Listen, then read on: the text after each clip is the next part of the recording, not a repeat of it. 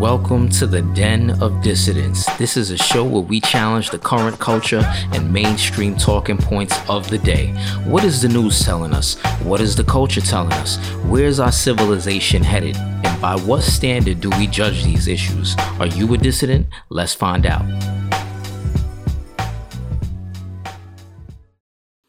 What's going on, people? Welcome back. Before I get into the show, just want to talk a little about Liberty Classroom. What is Liberty Classroom? Well, first, sometimes I think back to my earlier education, high school, college, and earlier, and I think about what I've learned since then. And sometimes I ask myself, well, how come I wasn't taught this in history class? How come I wasn't taught this about world history, American history, economics, social issues?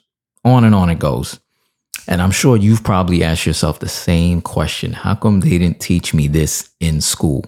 Well, this is where Liberty Classroom comes in. So Liberty Classroom was developed by Tom Woods, who is a author. He's written several books, one being the Politically Incorrect Guide to American History, and also Meltdown, which looks at the crash of 2008, and he's written several other books. But anyway, he went to Harvard, and he also got a PhD from Columbia, and he developed Liberty Classroom. He says that when he went to Harvard and Columbia, he came to the conclusion that, well, he says, I can say with certainty there's no place on earth where you're less likely to learn true history, or indeed many other subjects, than at an American university, which is crazy because those are elite Ivy League schools that people pay a lot of money for. So he talks a lot about, well, there's a whole curriculum of different courses in Liberty Classroom with different professors.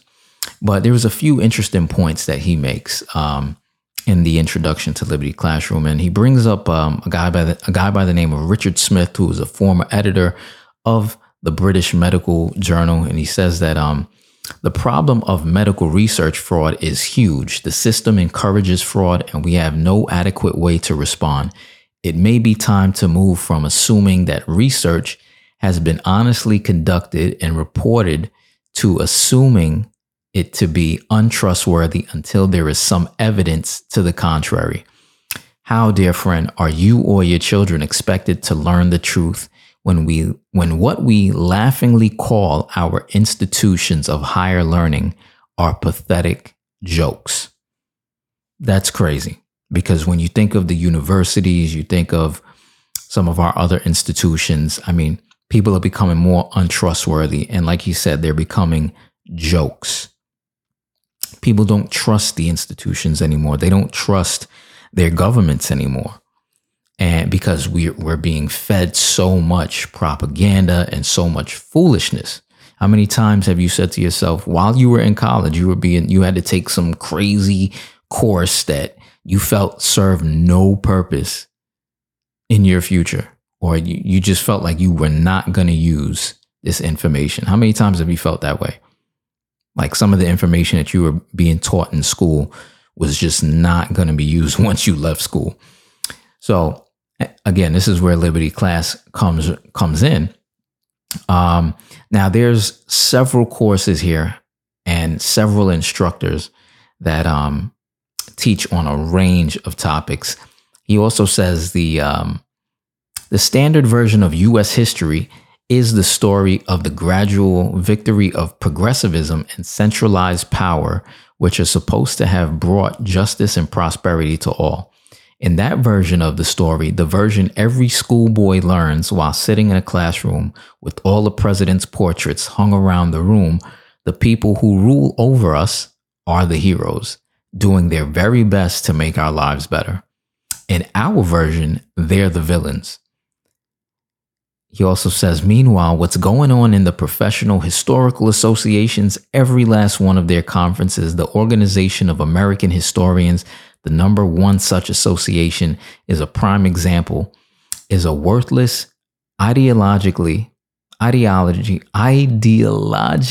driven echo chamber obsessed with race, gender, and when they occasionally comment on current events, non-existent white supremacy. So, what he's saying is that a lot of these universities and institutions are pushing this propaganda that's so obsessed with race, making everything a race issue, incorporating the whole gender issue, white supremacy, all of this. Some people are like, listen, a lot of this is foolishness that you're talking about. You're really just in introducing a lot of falsehoods or injecting a lot of falsehoods into American history and into the universities. Now, some of the courses, like I said, being taught in Liberty Classroom are the American Revolution, a constitutional conflict, the history of conservatism and libertarianism, introduction to logic, U.S. constitutional history, Western civilization to 1500, Western civilization since 1500. So there's a whole range of different courses. I mean, you're talking about world history, economic history, U.S. history, and more, so much more. You can check out Liberty Classroom while you're driving your car, doing your lawn, your laundry, whatever.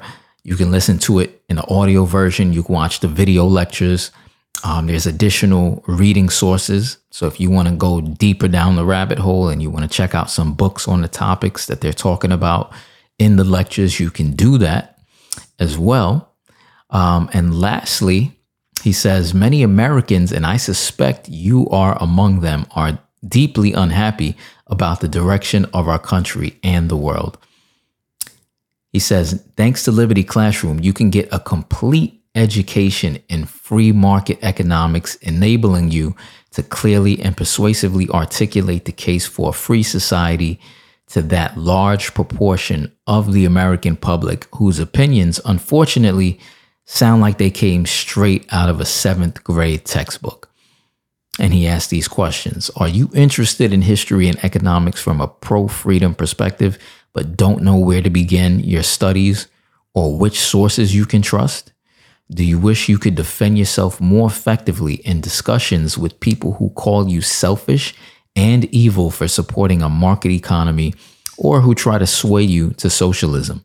Are your history teachers or professors giving you a biased view of history and you want the facts and arguments they're leaving out? Are you tired of media propaganda and eager for the truth? If that's the case, Liberty Classroom is for you and for me.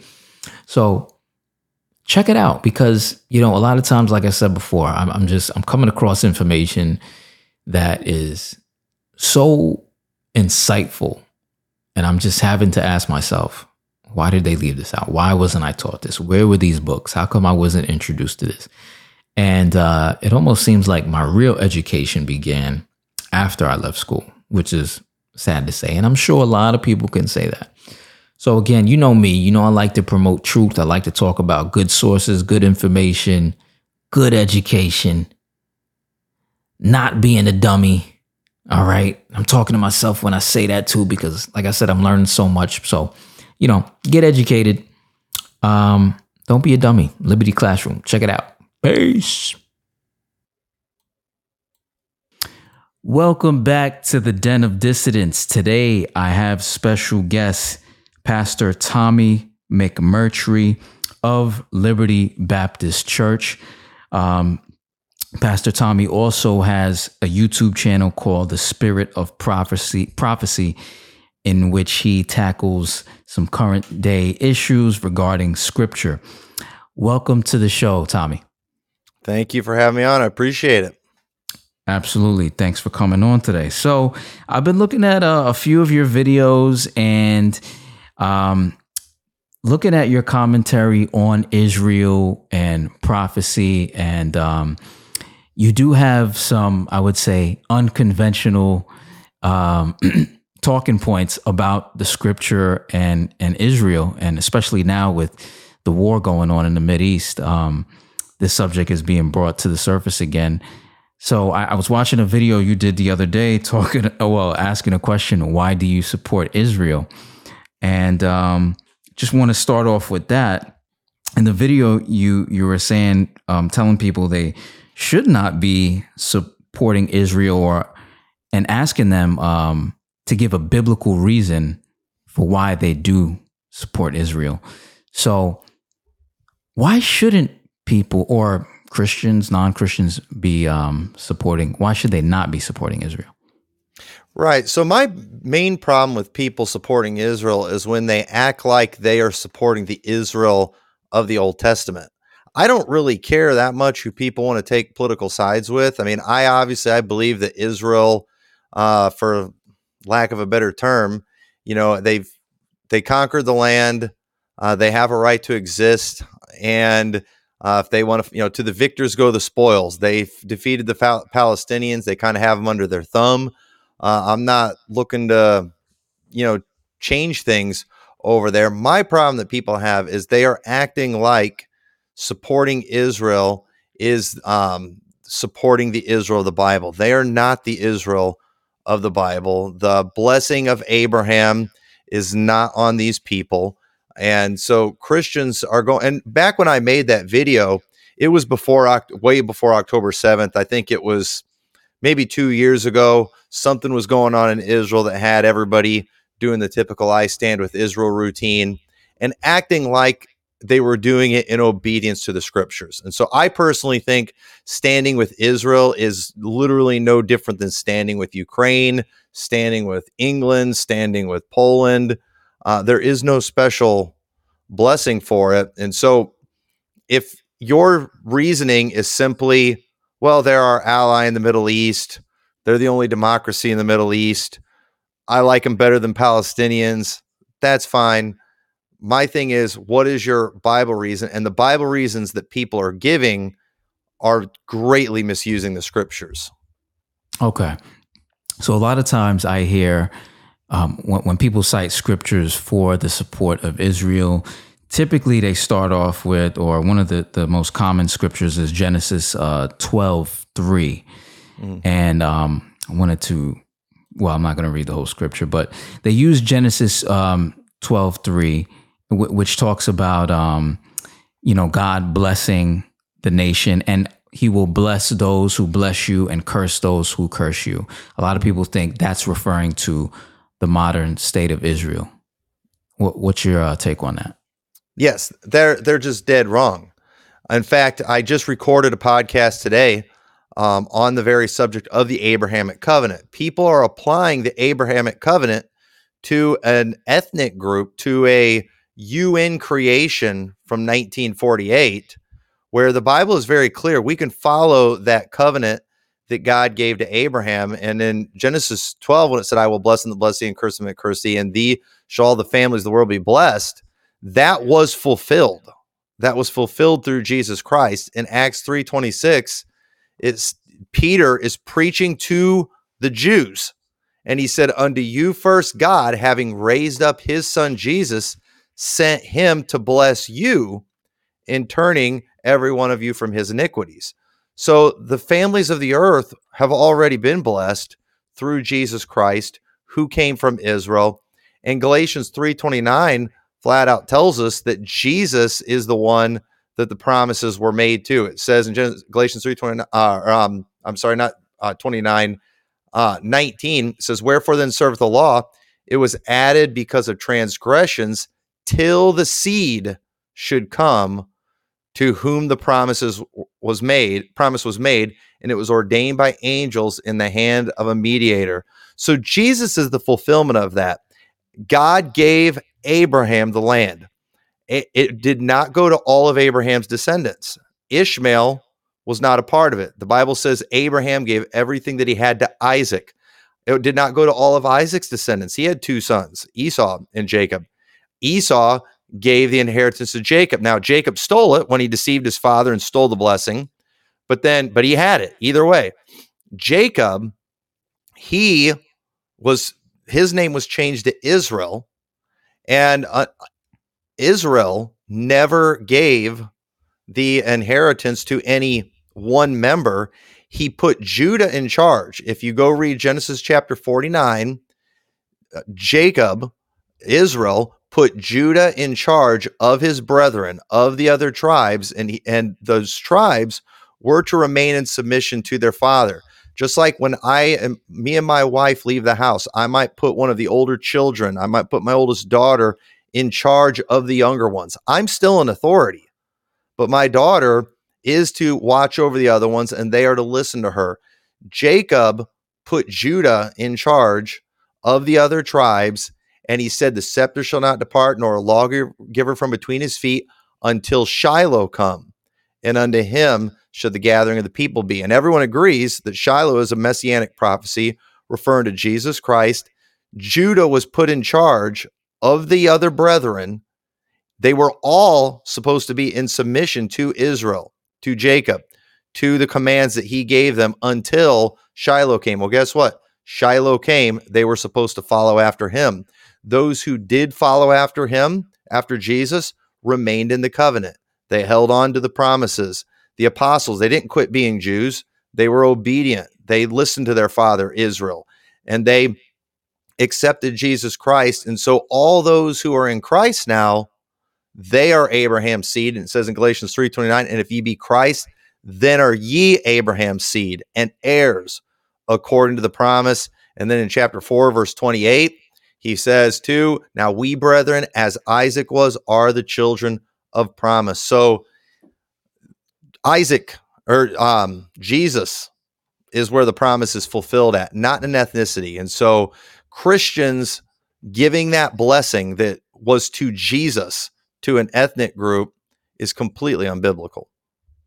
So when it refers to, and all the families of the earth should be blessed, and it talks about making you a great nation, that's not a prophecy for the future state of Israel, as far as the modern state of Israel? Well, it doesn't find its fulfillment in the modern state of Israel. Jesus told Abraham, I have made thee a father of many nations, not just one nation, not just the nation of Israel. I mean, you could say Abraham is the physical father of the Israel of the Bible days, but he was also the father of Ishmael, who there's many nations that came from him, but ultimately the seed that was multiplied as the stars of heaven represent those who are in Christ. Jesus took on him the seed of Abraham, and Jesus is where we are preserved. Jesus is where we have eternal life. And so Jesus did come from Israel, for sure. So the promises that God made to Israel, they were fulfilled in Jesus Christ. And the Bible tells us that those of Israel who did not believe on Christ, those branches were broken off from the olive tree. They could still be grafted in if they abide not still in unbelief, but they are not a part of that covenant, the promises. Those things were fulfilled through Christ, not an ethnic group. Why do you think that churches and a lot of pastors, especially in America, interpret that scripture differently? Well, I know this might seem like a harsh accusation, but it's just true. It's easy to prove. People don't read their Bibles. People are not studying their Bibles. Most pastors, they're aligned with a denomination, a Bible college, a camp, and it's very political thing. If you're from the ministry world, things are very political, especially as a Baptist. Okay, I'm an independent fundamental Baptist. When you're an independent fundamental Baptist, if I just have the wrong person preach for me, I will get so canceled and excommunicated and all kinds of stuff. Well, when you start preaching certain things that aren't according to the party line, you get attacked pretty good. And I've definitely experienced that. So most people are just intimidated. They're afraid to look at what the scriptures say. And it's astounding how little people know about the Bible, about the Abrahamic covenant. And so most people's positions are politically motivated. They're not scripturally motivated. And I mainly know the Baptist world. I'm not sure what your background is, but in the Baptist world, Baptist preachers, they watch a lot of Fox News. They're strong Republicans. And but most Baptists are so weak in their knowledge of the scriptures, they're very easily intimidated when they're challenged. And so they know they're supposed to be bold, but they're only ever bold when they have someone they can hide behind. And so they're very bold when it comes to areas where they align with the Republicans because they can hide behind them. But once they have to deviate from Republicans, they become very sheepish. They're very quiet. And the truth about Israel, truth about eschatology, it will get you creamed in most Christian circles. And I've definitely experienced that, but I'm not easily intimidated. Yeah, it's not a good business model, right? No. Another scripture that people use is they use Jeremiah 29, and when it talks about future predictions or prophecies about Israel being reestablished in the land. So I will be found by you, says the Lord. I will bring you back from your captivity. I will gather you from all the nations and from all the places where I've driven you, says the Lord. I will bring you to the place from which I caused you to be carried away captive. So in your opinion, that's not applied. That doesn't get applied to the modern state of Israel. No, that already happened. Jeremiah was written during the time of the Babylonian, while Babylon was about to take them captive. And if you read the book of Jeremiah, he's prophesying that they are going to be defeated by Babylon, that the temple is going to be destroyed. He's thrown in prison for preaching that. He prophesied that Jerusalem was going to become heaps and dens of dragons, and they threw him in prison because of it. And some people could try to stand up for him because Micah had prophesied the same thing earlier. Jeremiah prophesied the exact same thing. And so sure enough, at the end of Jeremiah, you have Babylon, they come, they take them over, and they were in captivity for 70 years. But just like God said, God brought them out of captivity. He restored them to the land. And so we see in the book of Ezra that I know that comes before Jeremiah in the Bible, but it also is after Jeremiah chronologically. And the book of Ezra is showing their restoration to the land. It starts out now in the first year of Cyrus, king of Persia. That was after the Babylonian captivity, that the word of the Lord by the mouth of Jeremiah might be fulfilled. The Lord stirred up the spirit of Cyrus, king of Persia, that he made a proclamation through all his kingdom and put it in writing, and he basically commissioned them to go back and to rebuild their temple. So the Bible tells us that the prophecy of Jeremiah was fulfilled. The dispensational crowd, the pro-Israel crowd, ignore the book of Ezra and how it says that the word of Jeremiah was fulfilled, and they're applying it to the future. So they're just wrong. I don't know how else to say it. They're just flat out wrong. One more scripture. What about Ezekiel 34:13? And I will bring them out from the peoples and gather them from the countries, and I will bring them to their own land. People use that as a reference for 1948. Same thing. Ezekiel was written during the captivity. That's when Ezekiel prophesied. It was during the captivity, and that happened. Now, here's where people get confused, okay? Because what they'll do is there are things in Jeremiah and there are things in Ezekiel that have not come to fruition. But there are many things that did, in fact, come to fruition. And you can't ignore the fact these prophecies were given during the captivity, and they were promised to be restored to the land. They were restored to the land, but there was also many great things that did not take place. Now, there's a reason for that. If you go and you read Ezekiel, especially, Judah, they were given instructions for some things they were supposed to do when they went back to the land. When they did these things, it was also prophesied that the Messiah was going to come. Daniel, the book of Daniel, even tells us, gives us a timeline of when it would be. It'd be within 490 years. Well, the thing is, if you go read Ezra and Nehemiah, if you go read Malachi, all books that chronologically are after Jeremiah and Ezekiel, Israel didn't do what they were supposed to do.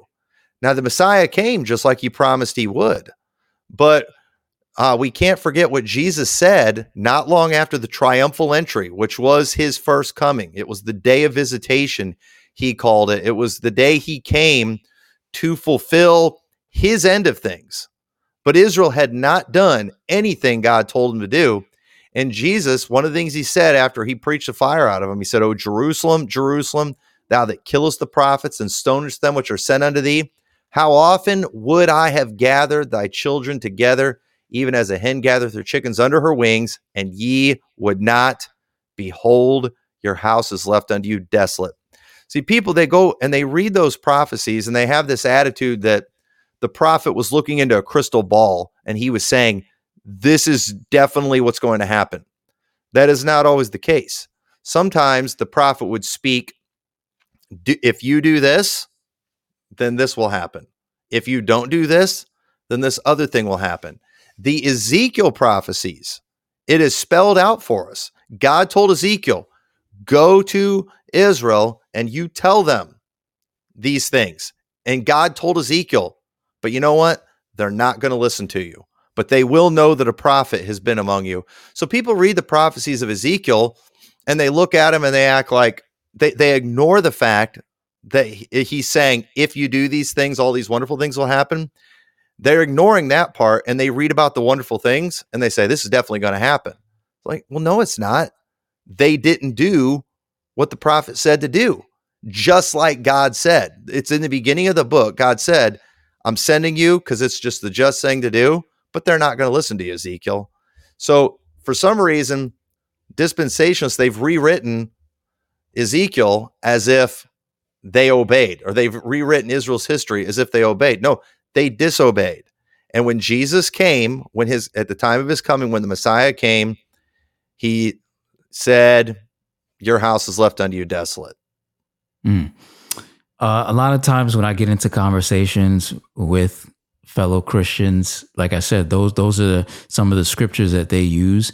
So you were saying earlier that a lot of people don't read their Bible and the pastors are trying to be politically correct. So if the congregants aren't reading the Bible and you have the pastors that aren't reading the Bible correctly, or they want to be political, I mean, where does that leave the church? Wouldn't that stirs up a lot of confusion? So now you just have a lot of biblically illiterate people.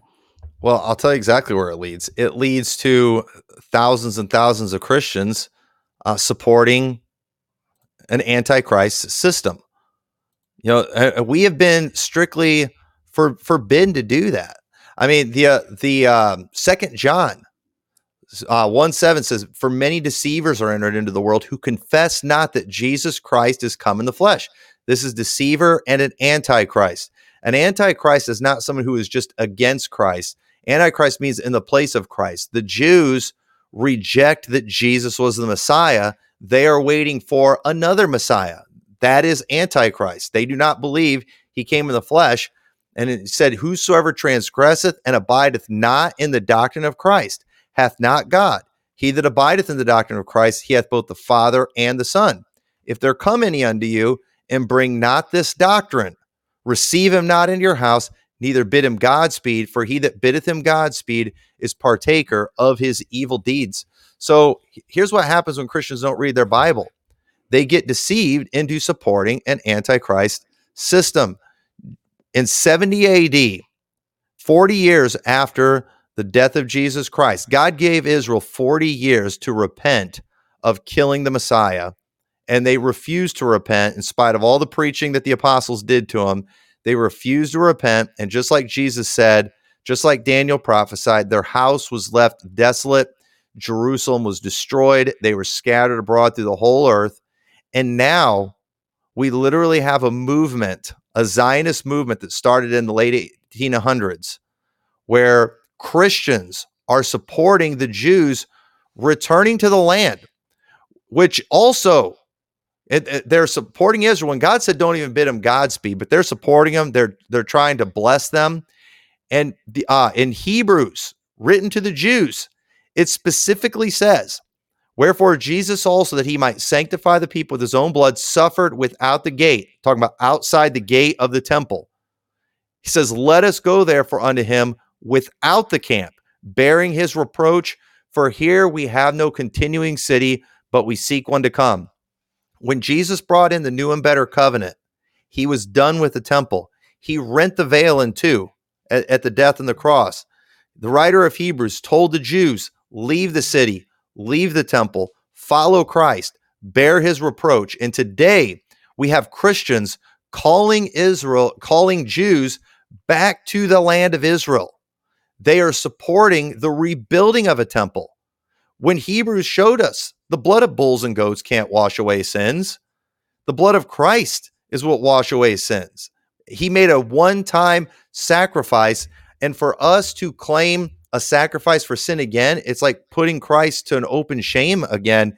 It is totally anti-Christ to support a rebuilding of the temple. Now, I do believe prophetically that the Jews will rebuild a temple, and I believe the world will unite in it. But understand, that will be the world uniting in rebellion against Jesus Christ, who replaced the temple. Jesus said, destroy this body, and in 3 days I will raise it up again. The temple couldn't take away sins, but the body of Christ did. The blood of Christ did. Jesus did rise again from the dead. He ripped the veil of the temple. God got rid of the Levitical priesthood and replaced it with the priesthood of Jesus Christ after the order of Melchizedek. So Christians should not support this Zionist state. It's bad for Jews. It leads them away from Christ. And I absolutely do not hate Jewish people. I love Jewish people, but I care about their souls, and I love them enough to tell them the truth. And they need to forget that land of Israel and follow after Christ. You talked about Jews waiting for a Messiah, and I think you said that Messiah is a false Messiah. Mm-hmm. Because often growing up in church, I've heard that, Jews are looking for a Messiah. So you're saying that they're waiting for basically a counterfeit. That counterfeit will be the Antichrist? Yes, absolutely. Yep. Okay. And Jesus said, I have come in my Father's name, and, you haven't received me. And if another shall come in his own name, him you will receive. And they will. I believe there is a man of sin that is yet to be revealed. And I believe that the Jews will accept him. And I believe Christians will support it. I'm convinced of that. I mean, Greg Locke just recently went on this rant and was talking about how he's hoping that Netanyahu blows up the Dome of the Rock so they can build that third temple and usher in the coming of Jesus. And it's just like, why on earth would any Christian support the rebuilding of a temple? That which decayeth and waxeth old is ready to vanish away. That's what it said in Hebrews, and that was referring to the things of the temple. And they did go away. Israel, even the early church, they had a hard time disconnecting themselves from the temple. God had to get rid of it. It needed to go. It was a stumbling block. It was a constant draw for Jews, especially who would get saved, to go back to the things of the temple. But those things were temporary. Those things, those carnal ordinances, those were things that were imposed on them, the Bible says, until the time of Reformation. Well, Jesus brought in that time of Reformation, and he removed the things of the temple. He offered up himself as a sacrifice. And so now we have the Holy Spirit that he gives us when we get saved. And that Holy Spirit cleanses us and is what makes us able to do the service of God. We are all priests as Christians today.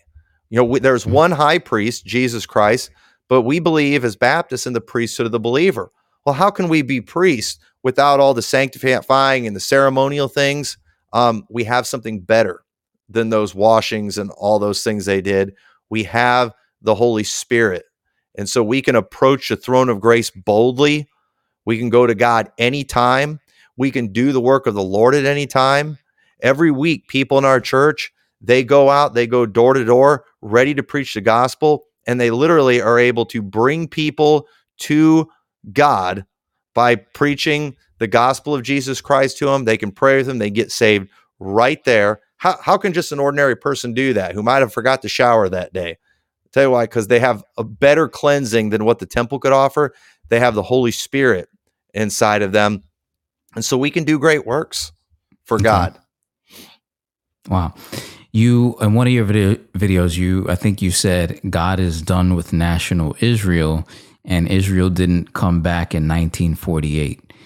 When you say God is done with national Israel, if that is the case, then what is the current state of Israel that we have now? And it didn't. If it didn't come back in 1948, then what is this that we have now? What came back in 1948? The beast. The beast. That's what happened. So basically, when I say God's done with Israel, God is done with a physical nation. God is done with a physical city. Okay, we have no continuing city. We seek one to come. They did have a city. Jerusalem was the place where men ought to worship, but Jesus said, the time is coming where you're not going to say in this mountain, but we're going to worship the Lord in spirit and in truth, for the Father seeketh such to worship him. So God's done with that.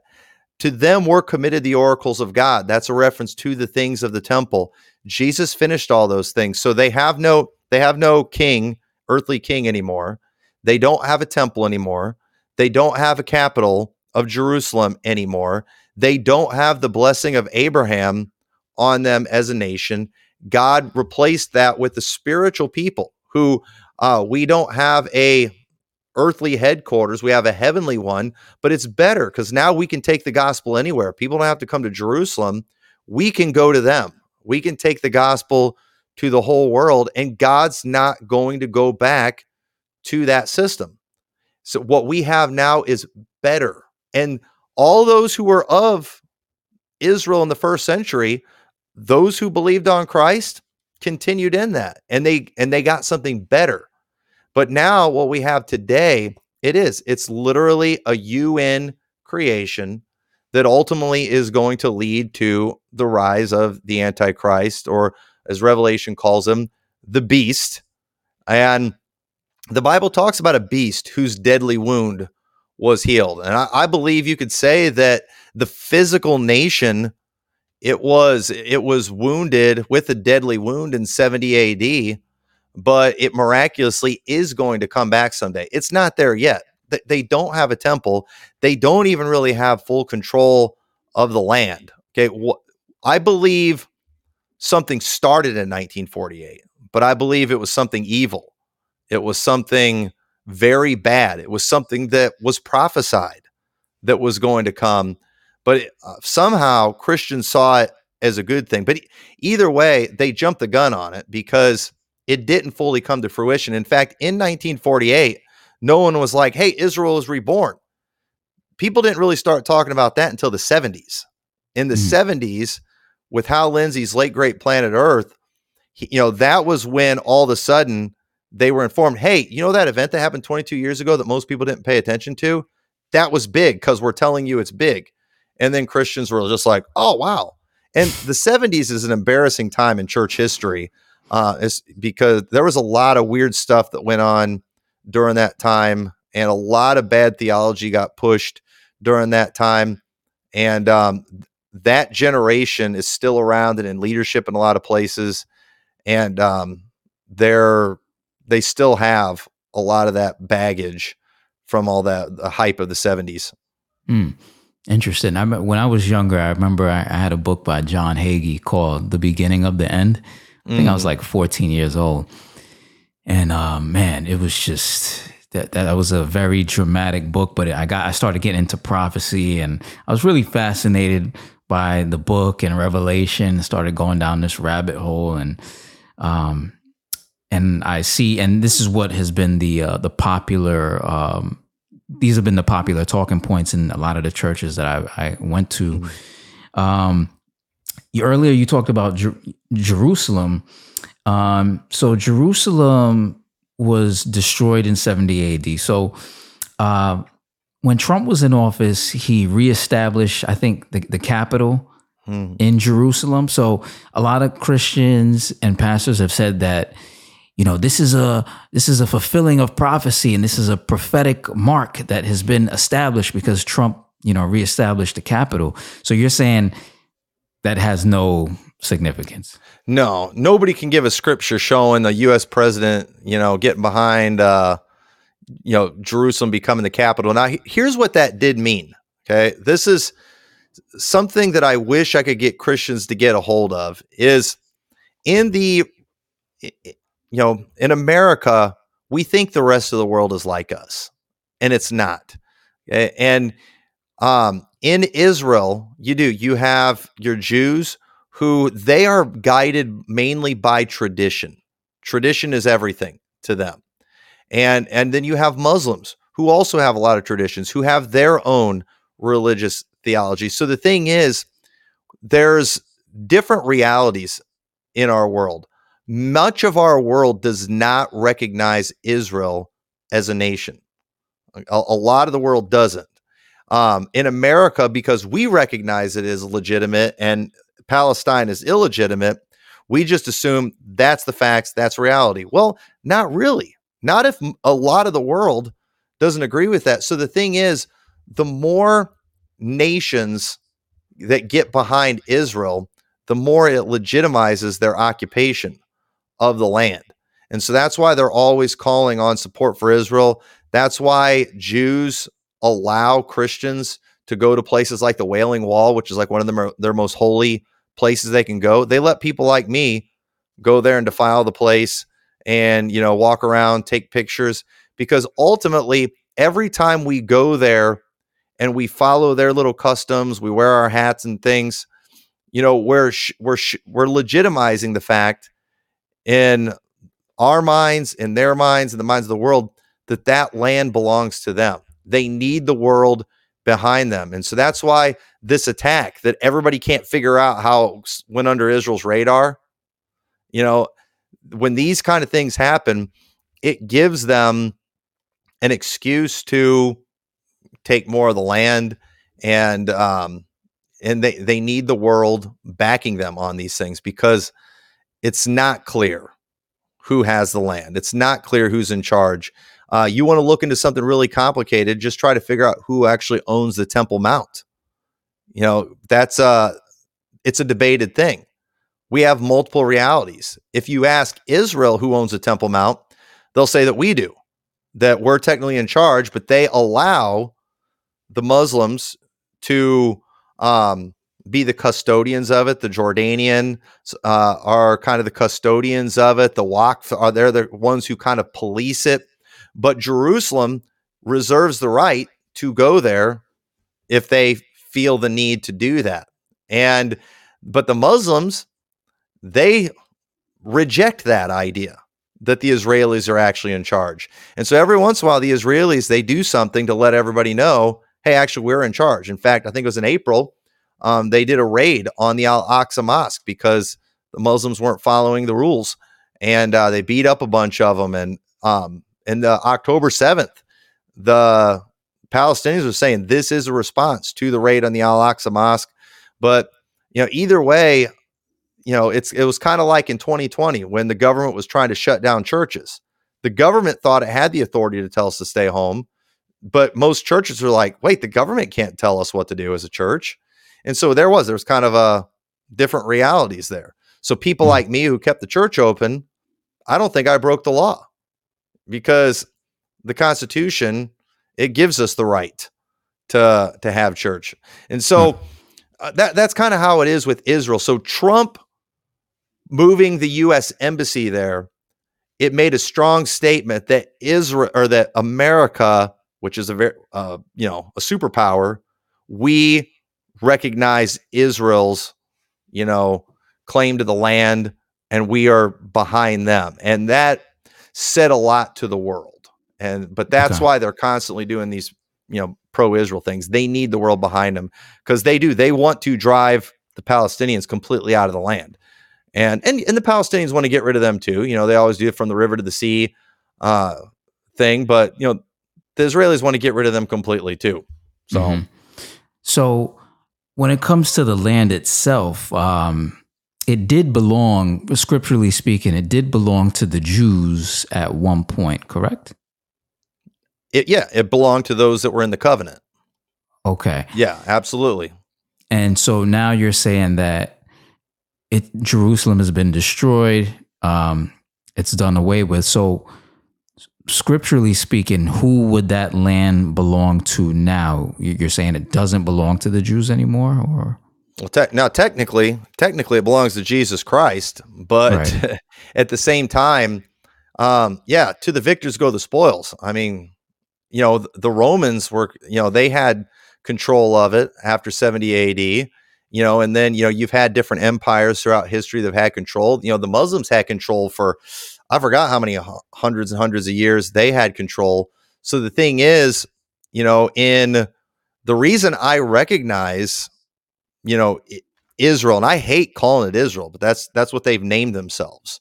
But the Bible said the beast would have the names of blasphemy on it. They don't have the right to claim that name, but they have, and I think it's very blasphemous. But yeah, they won. That's all there is to it. The Who won? Indians had this land first, but the white people came and took it over. Right. Yeah. What are we going to do? Just say like sorry and just give it back, Yeah, it's the and nature of move war. back to England or something, So, When you say they won, what's that? When you said they won, who are you referring to? Israel. Oh, okay. Yeah, because the Ottoman Empire had it, and then it was taken over by Britain, and then Britain, they got them and America.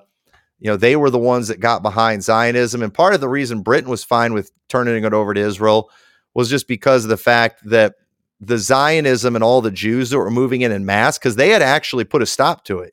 The Brits did, because so many Jews were coming back so fast, it was creating a lot of turmoil, because Jerusalem, for a very, very long time, they had peace as far as between in the city of Jerusalem. There was peace between the Muslims, the Christians, and the Jews. Today, you have the Christian quarters, you have the Armenian quarters, you have the Muslim quarters, and the Jewish quarters. It's been that way for over 1,000 years. It's been that way, where the Christians have had their holy sites, the Muslims have had their holy sites, the Jews have had their holy sites. Now, throughout the centuries, different empires have come and disrupted things. But typically, whoever would get in control, they would let the Jews and the Muslims and the Christians all kind of do their thing. And there's just kind of been an agreement and an understanding amongst them for a very long time. Now, in 1948, when Israel became a nation, they actually lost the Jewish quarters. They lost access to the Wailing Wall. They actually lost a lot in 1948. And then in 1967, they took it back over. That's when they actually took control of the Temple Mount. But the world governments basically demanded that they give it back to the Muslims, because it was going to create, another world war. And so they did, and a lot of Jews were upset by that. But now they've been kind of what they call the status quo. It's just like the situation is. But the reason things have not been peaceful in the last, 75 years is the Zionist movement.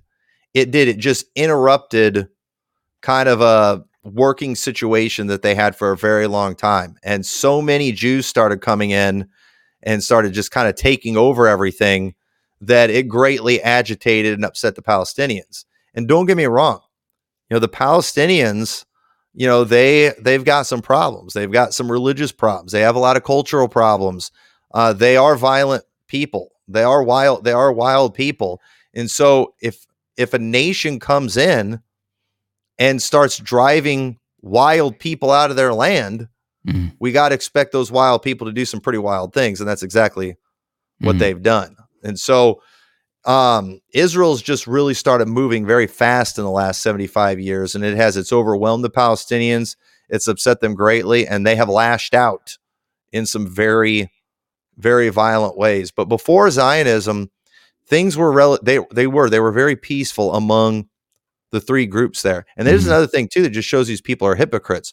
Why are they so anxious to see the Muslims get driven out of Jerusalem, but nobody's saying anything about all the Christians in Jerusalem? They've got 2 quarters of the city themselves, the Christian quarter and the Armenian quarters. Do these Jews supporting Christians, would they be okay with them slaughtering and massacring the Christians? that are in Jerusalem if the land belongs to the Jews, but at the end of the day, if I was in that Christian quarters, I would just give it to whoever. I don't care. We don't need that. We don't need Jerusalem. I followed Christ without the camp. I'll bear his reproach. I'll think about the heavenly Jerusalem, the new Jerusalem, not old Jerusalem. It's a city of bondage. You said in one of your videos, or you brought up Luke 21:20, and people use this as a sign of prophecy when it comes to Israel. Luke 21:20, Jerusalem will be surrounded by armies, and they're saying that now we might see the nations coming against Israel, and this is a sign of prophecy. In your opinion, that's already taking place? Yes. Yeah, that happened. That happened in 70 AD during the Jewish-Roman War. They literally were compassed about with armies, and the temple was destroyed. Over 1 million Jews died during that time. It was a great time of trouble. And people, they read the Olivet Discourse and they get confused because we see Jesus Christ returning in the clouds, gathering his elect. We see a lot of wonderful things happening, in the Olivet Discourse, but people ignore the fact that that's what would happen if they were ready. Because it says in Luke 21:36, watch ye therefore and pray always that ye may be accounted worthy to escape all these things that shall come to pass and to stand before the Son of Man. They weren't worthy. They didn't escape those things. They didn't watch. They did smite the fellow servants. They did all the things that Jesus said not to do. And so there was no deliverance during that time. It was a absolutely horrific time in their history. Okay. Also, I think it talks about Israel being trodden under until the times of the Gentiles being fulfilled, until the times of the Gentiles are fulfilled. We're in the period of the Gentiles, right? Or no? Well, no. So yeah, that's kind of the time of the Gentiles was them going and trotting underfoot the city for the 3.5 years. So that already happened. And there's a difference between the times of the Gentiles and the fullness of the Gentiles. There's a lot of dispensational language that confuses people, and they'll talk about how we're in the Gentile church age now and all that kind of stuff. But no, that already happened too. People don't realize a lot more prophecy has been fulfilled than they want to realize. When it comes to Zionism, some people watching this don't know exactly how to define Zionism. How would you define Zionism? Yeah, Zionism, it's a movement to bring Jews back to the land of Israel. They do as a religion, they believe that the Messiah is going to come someday, and he's going to build the temple. The Jews aren't trying to build the temple. That's a rumor from Christians. No, the Jews believe when the Messiah comes that he will build the temple, and so many of them believe, not all of them, but the Zionist Jews, they believe that if enough of them come back to the land, if they kind of prepare themselves, then it'll usher in this messianic kingdom where all the world will, follow this Messiah and become believers and all that kind of stuff. And so they do think they're kind of help bring about the return of, or not the return, but the coming of the Messiah by getting people back to the land. Here's the problem that they have. This is a problem they've had throughout their history. In fact, at the Temple Mount Institute, a Jewish man there told us, the problem that we have as Jewish people, we always are content to just stay where we're at. And that's how they were throughout history. Even after they left Egypt, a lot of them wanted to go back. During the times after the Babylonian captivity, a lot of them didn't return to the land. They've always been content wherever they are at. Zionism needs them all to go back to that land. And so now I get in trouble for saying this, but I had a rabbi, a non-Zionist, Orthodox Jew on my program, and he will tell you this too. This is just a historical fact, but much of the Jewish persecution throughout the last 100 or so years has been brought about by Zionists. Zionists have been behind it. And they will do that. They have done that historically, where they have persecuted their own people or allowed things to happen to their own people because they need them to go to Israel. And so, after World War II, that's when Zionism really exploded. That's when they really had a large group coming back because the Holocaust was so bad in Europe. So they had such a terrible time in Europe during that time that are like, we need a safe place to go. So a lot of them started going to Israel, but they're not doing it fast enough. They're not doing it fast enough. And so the Israelis, they're continuing to build these settlements. They're kind of slowly taking over all the Palestinian territory, which is, aggravating the Palestinians, but they need the people going back to that land. And so Zionism, it's about bringing Israel back to the land. And according even to Judaism, if you watch the interview I did with the Orthodox Jew, he said they're forbidden to try getting out of exile or anything like that until the Messiah comes. So it is, and they understand, they recognize they have dealt with persecution from Jews, because they won't cooperate with these things, and they teach Jews not to, move back to Israel. And so I have no doubt in my mind that this rise in anti-Semitism, it's by design. And I feel bad for Jews right now because you have a lot of them, they're just wanting to live their life, living in America, living in a lot of other countries. But then all this stuff that's going on in the Middle East, it's stirring everybody up. It's getting the world upset, making everybody mad at them. And they don't deserve to be attacked. People should not be messing with Jews right now. It's not their fault what's going on over in Israel. Most of them are just trying to live lives, do whatever over here. But the Zionism needs anti-Semitism, and it fuels it.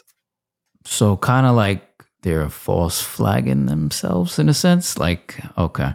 Yeah. Didn't want to use that term, but basically self-inflicted wounds in some sense. Pretty much. Okay. That's interesting. Do you know anything about the Talmud, the Jewish Talmud? A little bit. I've read things about it. I've never read through it myself. I have a book that I've read some of it called Jesus in the Talmud. But I do know it's the Babylonian Talmud. And that's another thing people don't understand. The Judaism of today, even amongst the Orthodox Jews, even amongst the non-Zionist Jews, it's not the Judaism of the Old Testament. It's the Judaism of Babylon. It's Babylonian Judaism. And a lot of people believe that Mystery Babylon and Revelation is referring to Jerusalem.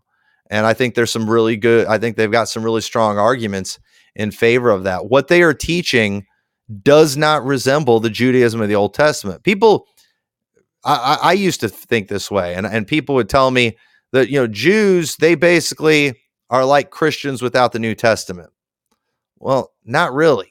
Jesus said, if you don't believe him, if you don't have him, you don't have the Father.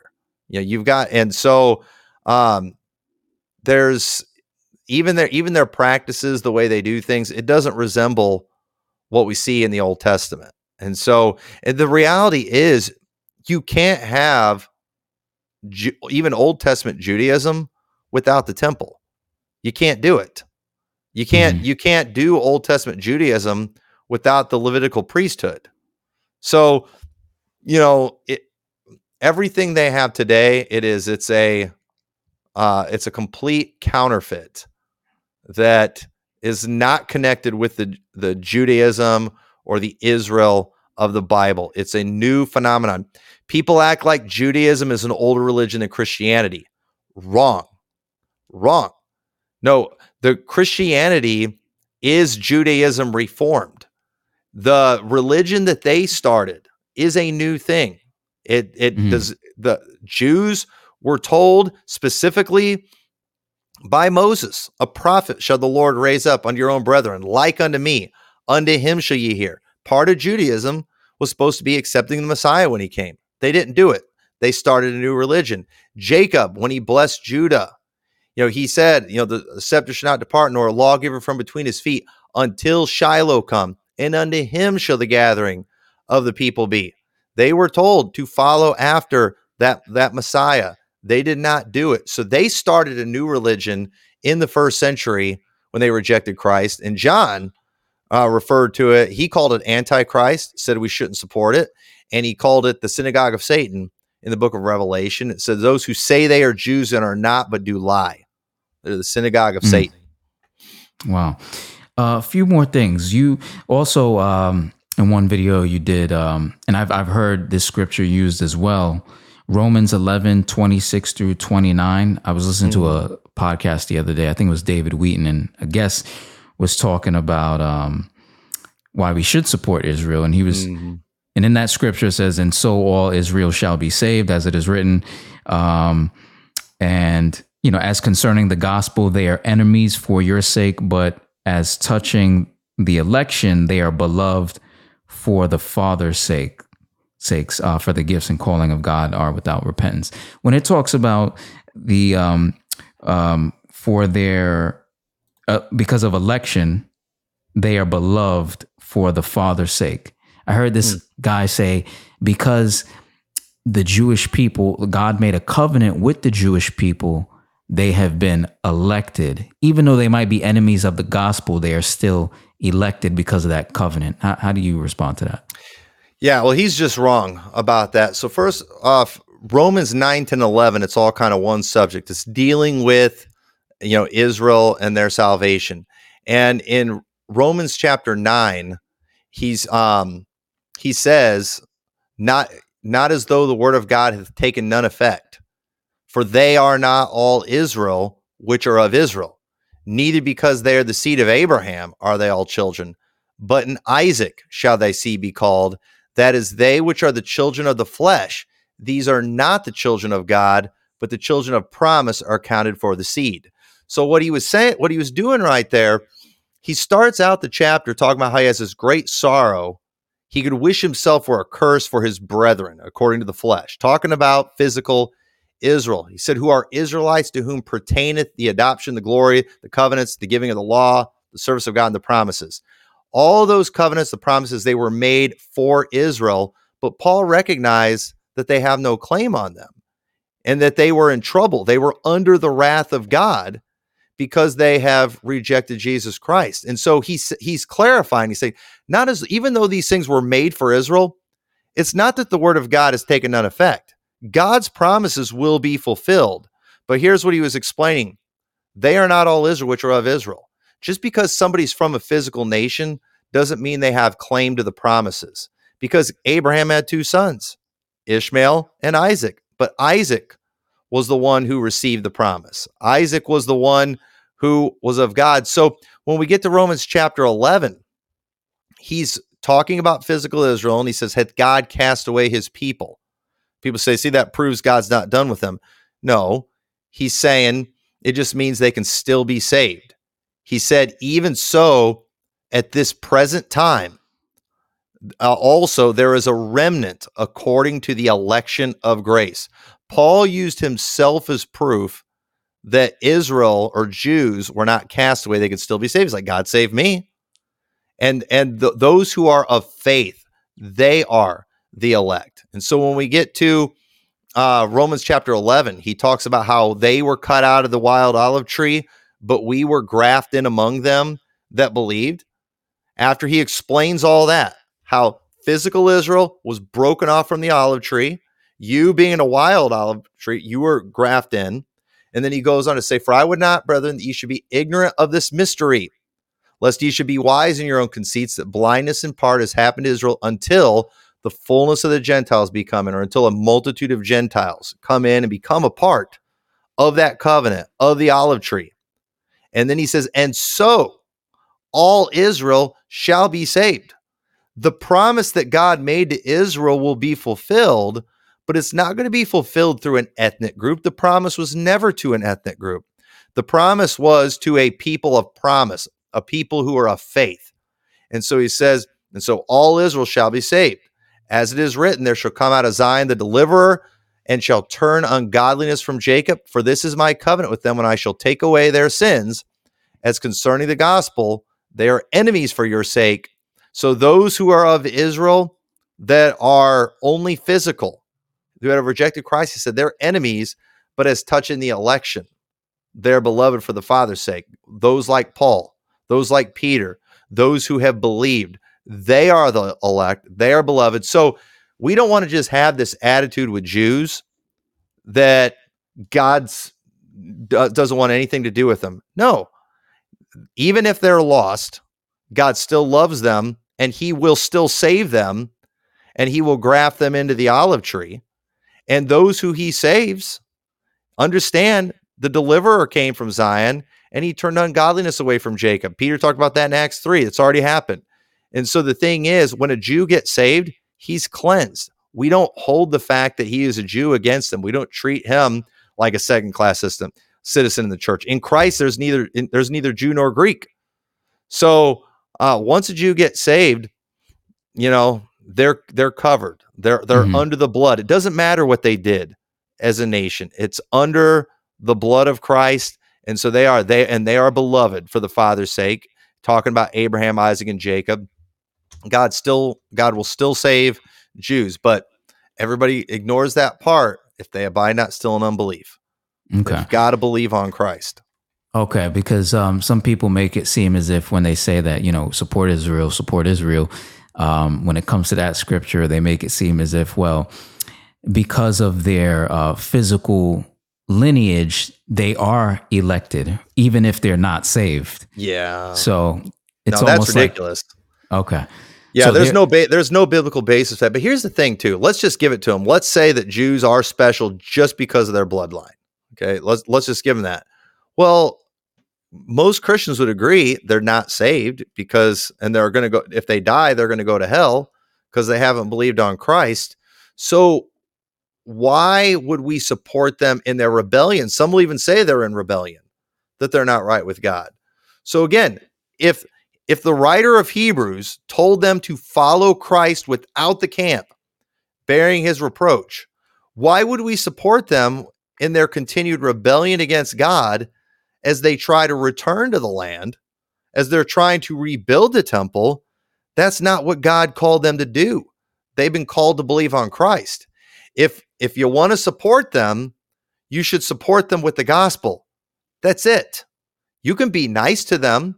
You can do good things for them if you want to try to give you an inroad into giving them the gospel, but we should never support them in their rebellion. I mean, we've been commanded to do good to all men. We're supposed to increase in love toward all men. And I think it's a good practice to go and try to do nice things for people. But if I see some dude out there mugging a woman, I'm not going to go help him out because I'm just trying to be a blessing to him. No, he's in the process of sinning. I should go try to stop him. I should withstand him in that situation. But if it's a neutral situation where they're not doing anything wrong and you want to be a blessing to Jews, by all means, go ahead and do it. But Christians today are literally supporting them in their rebellion. That is wrong. They do not need that land. Yeah, I've had conversations with some friends, and I had pointed out that Tel Aviv has one of the most popular gay pride parades, which I didn't know about, and I had mentioned it to a friend, and I think his attitude was like, "Well, I see that you're pointing out, the secular government or lifestyle in Israel, but nevertheless, we're commanded to support Israel." And so, but yet, those same people will criticize Joe Biden or the Obama administration for promoting homosexuality or the government promoting homosexuality. But if Netanyahu tells the people of Israel, let's stand in solidarity with the LGBTQ community, he'll get a pass. You see, Yeah. in a sense. I just saw a thing that said there's like 1 in 4 in Tel Aviv identifies as LGBT or whatever. But here's the thing too. Okay, Leviticus 18:23 or 22, thou shalt not lie with mankind, with womankind is an abomination. Goes on in verse 28 or 27, for all these abominations had the men of the land done that were before you, and the land is defiled, that the land spew not you out also when ye defile it, as it spewed out the nations that were before you. That's why they got driven out of the land. You know why they got spewed out of the land? Because of sin, because of abominations. The land spewed them out. And that interview I did with that Orthodox Jew, he was talking about how there's an extreme level of righteousness that they needed to have to possess the land. And here's the thing he doesn't realize. He's absolutely right. You do have to have an extreme level of righteousness. Here's where he's wrong. He thinks you can achieve that righteousness through the works of the law. No, we can't do that. We cannot achieve righteousness through the works of the law. We can only have righteousness through faith in Christ. And that's why, bless his heart, he needs to believe on Christ. If he ever wants to have any claim on that inheritance that was made for Israel, he must believe on Christ. You cannot find righteousness. You cannot obtain the promises, the inheritances through the things of the temple. Jesus Christ is the only way. Yeah. How much time do you have left? I've got another 20, 30 minutes. Okay. Not going to keep you too long. Okay. Won't keep you too long. So also, what was the opinion of the church fathers in the early church regarding the reestablishment of the state of Israel, or this particular topic? Because from what I've heard, this is a recent school of thought. What did the early church or church fathers say about this? Well, I've not read anything from like the early church fathers about this. I mean, it's very clear they understood who the Jews were. In fact, if you go and you read what some of them said, those guys would be labeled anti-Semitic big time.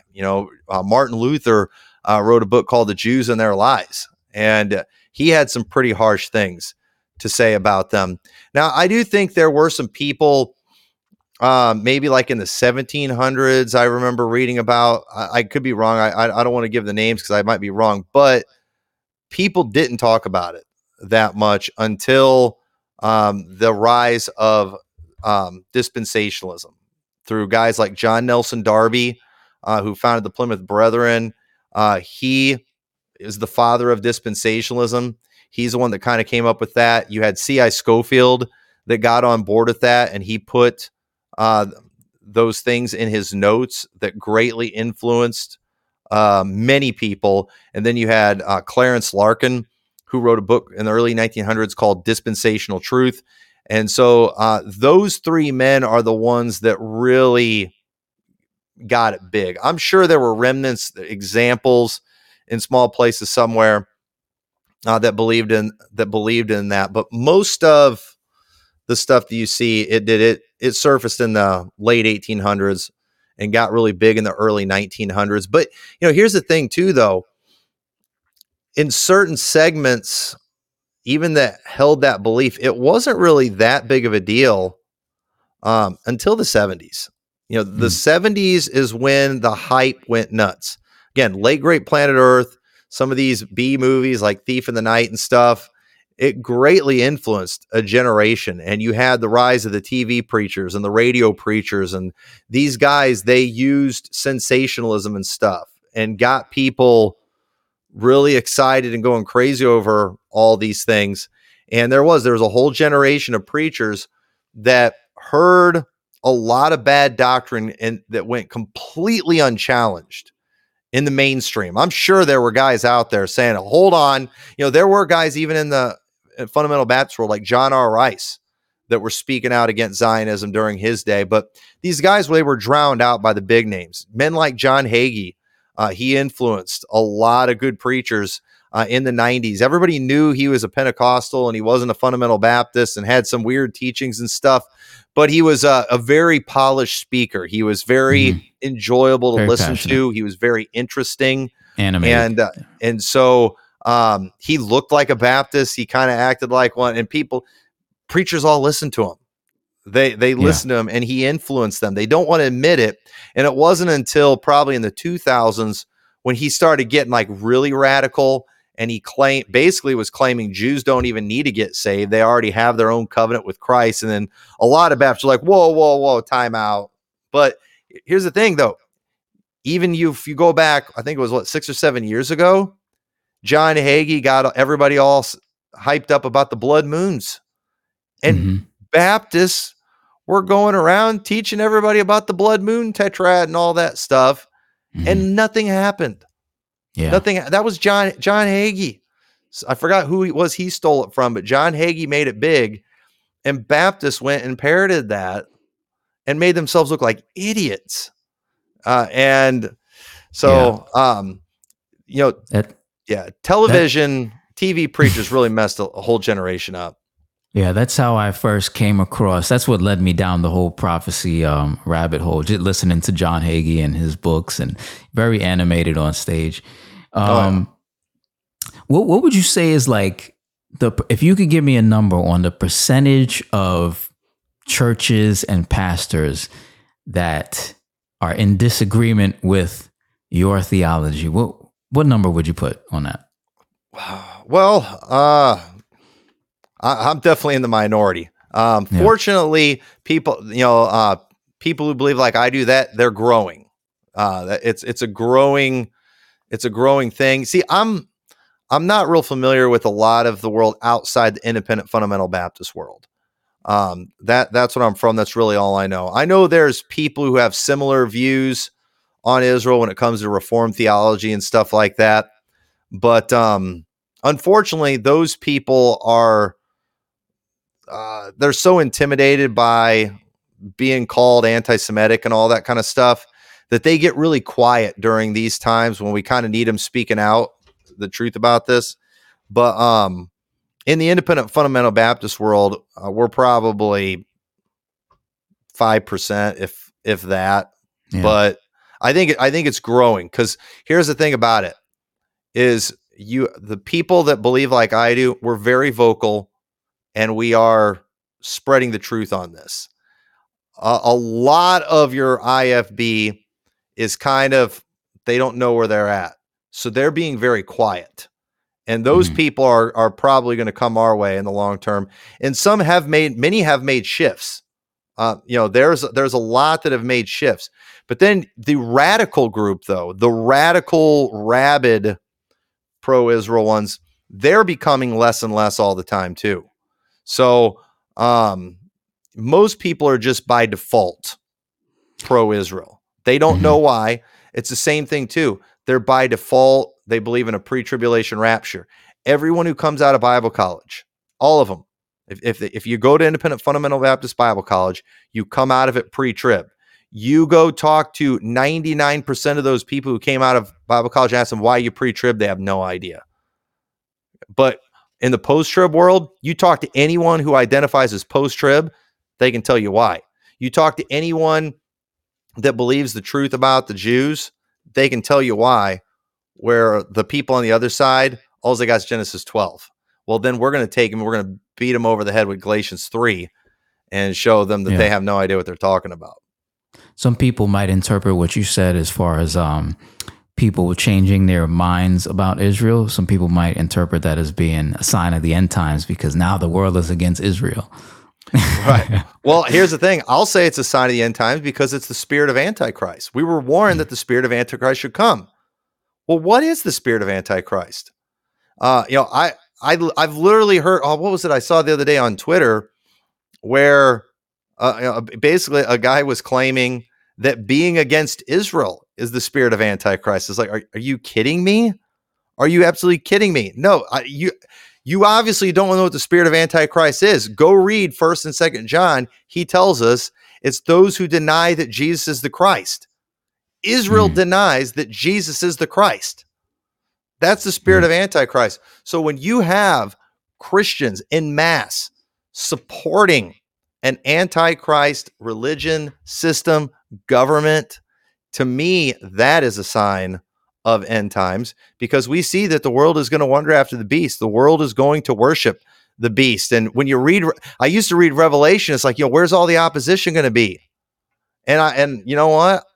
I'm still wondering that, because Christians are going along with it. And so it's, either of us can say that, but what they're preaching actually resembles the spirit of Antichrist in the Bible. What we're preaching does not. Wow, you just made a point in Revelations where you talked about the opposition. Yeah, that's true. I mean, like you said earlier, a lot of people aren't biblically literate. Sometimes I would include myself in that as well. I mean, I'm still coming along, trying to understand. Last few points. You talk about the Olivet Discourse. So again, growing up, going to church, and hearing you speak, I interviewed Chuck Baldwin as well. So a lot of these things are somewhat new to me because I grew up interpreting things this way and being taught this way. But with Matthew 24 talks about the sign of the times, wars, rumors of wars, the abomination of desolation, nation will rise against nation, false Christ, and then it also says this generation will by no means pass away until these things take place. When I used to read that, I was always confused because I said, well, he was talking to that specific generation. And I kept asking myself, did those things take place? But then I was taught, well, this is a prophecy of the future and the end times. So how do you interpret that? Right. So what people have to understand about prophecy is not just looking into a crystal ball and foretelling the future. With most prophecy, there's often a call to repentance. The way I often illustrate it this way: if I'm going to leave the home for a while, say I'm going to go on a trip for a week, with my wife. This is the illustration I use. I'll prophesy to my kids, and I can say it like this: I see children excited at the return of their father as he comes home bearing gifts, bringing them candy, bringing them toys, because these kids were obedient to their father's instruction. They kept the house clean. They behaved. They didn't fight with each other, and they received their father with great joy. But I also see children weeping, crying in fear because they see their father approaching, and he comes not with gifts, but he comes with a paddle. They've got a good old-fashioned spanking coming their way because they fought with their brothers and sisters. They trashed the house. They didn't listen. They didn't follow the instructions. And so, both of those are prophecies. I'm giving two possibilities. Well, what's it going to be? Is it going to be the happy kids or the sad kids? Is it going to be the gifts or is it going to be the spanking? Depends on what they do. And so the thing with prophecy, though, here's what's unique about it, is throughout the prophecies, we often will see, and we almost always see, these wonderful things prophesied. When Christ returns, there's a gathering of the elect, all that kind of stuff. But the question is, where do these things find their fulfillment? And there's many prophecies from the Old Testament that were directed at that generation. For example, the famous virgin birth prophecy: for unto us behold, a virgin shall conceive and bear a son, they shall call his name Emmanuel. And then it says, butter and honey shall he eat, that he may know to refuse the evil and choose the good. And before I'm not quoting this exactly right, but he's like, both the land will be forsaken of both her kings. Well, wait a minute, what's that about? That actually happened back during the time of Isaiah. But the thing is, the virgin birth wasn't fulfilled until hundreds of years later at the coming of Christ. And so there's a lot of prophecies that are like that they were directed at a generation, but they never found fulfillment until way into the future because of disobedience. And so it's the same thing with Matthew 24. Jesus is prophesying to that generation, warning them of bad that's going to come. And the bad was going to come one way or the other. The bad did come. But we see two possible outcomes in there. We see one where Christ is coming in the clouds, he's gathering the elect, but we see another one though where he's punishing people. And it says in the end of Matthew 24, it says, but and if that evil servant shall say in his heart, my Lord delayeth his coming, and shall begin to smite his fellow servants and eat and drink with the drunken, the Lord of that servant shall come in a day when he looketh not for him, and an hour that he is not aware of, and shall cut him asunder and appoint him his portion with the hypocrites. There shall be weeping and gnashing of teeth, and that is what they got. Now, many people insist that both had to happen. The good had to happen for the believers, and the bad had to happen as well. Not necessarily, because what we're seeing there, it was directed at Israel that was trying to obtain righteousness through the law, and they didn't find it. They were not acceptable. When the tribulation came, when judgment came, they were not ready. They were not acceptable. They died. Now, I do believe that passage will have a fulfillment in the future. So there's interpretation and there's application. The interpretation of that passage, Jesus is prophesying to that generation, and he's warning them about things to come. And those things came, and they got the ugly end of things. We can make application, though, because in the future, Jesus Christ is going to come again. This time, there will be a people who are ready for him. Why? Not because they've been cleansed through the things of the temple, but because they've been washed in the blood of the Lamb. There's going to be a people that are ready, not because they've just been so without sin in their life, but because they've had their sins cleansed by the blood of Christ, because they are of faith. That's why we're ready. That's why we overcome. Who is he that overcometh? But he that believeth that Jesus is the Christ. He's the overcomer. So again, I believe that this, there's an application that we can make in the future, but there's what I call Old Testament covenant eschatology that ended very bad because it was based on the law. But then there's a new covenant eschatology that ends very good because it's based on Jesus Christ. And I believe that's what we see in Revelation. So in Revelation, there's a lot of similarities of things that are spoken of that we see referenced in Old Covenant eschatology.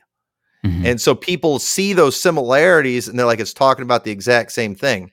Well, no, because there's some differences in there too. For example, in Ezekiel chapter 37, we see after the resurrection, it talks about God putting his tabernacle in the midst of Israel and dwelling with Israel and being their God and them being his people forever. That's what we see in Ezekiel 37. But in Revelation chapter 21, we see something similar, but we also see something different. We see the New Jerusalem coming down. We see it saying, behold, the tabernacle of God is with men, and he will dwell with them, and they shall be his people, and God himself shall be with them. So we see something that's actually, and he will be their God. So the same promise that was given to Israel, we see God saying this about the world in the new heaven and new earth. And he even goes as far as to say, and I saw no temple therein. All right, because under the new and better covenant, there's no need for a temple anymore. Where if you go to Ezekiel chapter 40 through 48, it's talking about this other temple that was never built. Again, the prophecies in Ezekiel had contingencies on them. Israel did not fulfill those contingencies. So we can find promises in there. We can find elements in those prophecies that apply to our future. But we understand that it's not exactly the same because those things were based on the old covenant, but Jesus brought in a new and better covenant that the Bible says in Hebrews has better promises. So again, there's similarities, but they're different. And you know what's different? It's better. And it's better that it's not just for Israel, it's for the world. And we have, the Bible says we have a better high priest, better sacrifices, there's a better temple, there's a better city. So everything's better in the new covenant. And what the Zionists are pushing for is an inferior covenant. It's an inferior promises, an inferior inheritance. Everything's better in the new covenant, and all comes through Christ. Gotcha. Wow. Listening to you, I'm saying to myself, man, I wish maybe more churches need to teach more about like hermeneutics and interpretation, and actually have like. Well, here's the problem. What you just said, I agree 100%. But here's the way. This is the problem with Baptists. You said they need to teach more hermeneutics. Here's what they're going to do. They're going to pull out this. Same thing, first semester in Bible college. Principles of biblical hermeneutics. This is full of garbage. And here's the thing about it. Every one of these advanced principles of biblical hermeneutics, there's exceptions to everything. Nothing can take the place of what Paul told Timothy in 2 Timothy 2:15. He said, study to show thyself approved unto God, a workman that needeth not to be ashamed, rightly dividing the word of truth. No one can do that for you. Every one of these principles, they can be applied in certain places, but you can't do it all the time. Everybody's trying to find an easy way to rightly divide. No, there is no easy way to do it. You have to put in the study. You have to put in the work yourself. And that's what these people are trying to avoid. And so I agree with you. They need to teach those things, but they've got to stop trying to spoon feed it with these lazy methods and these flawed methods in these books.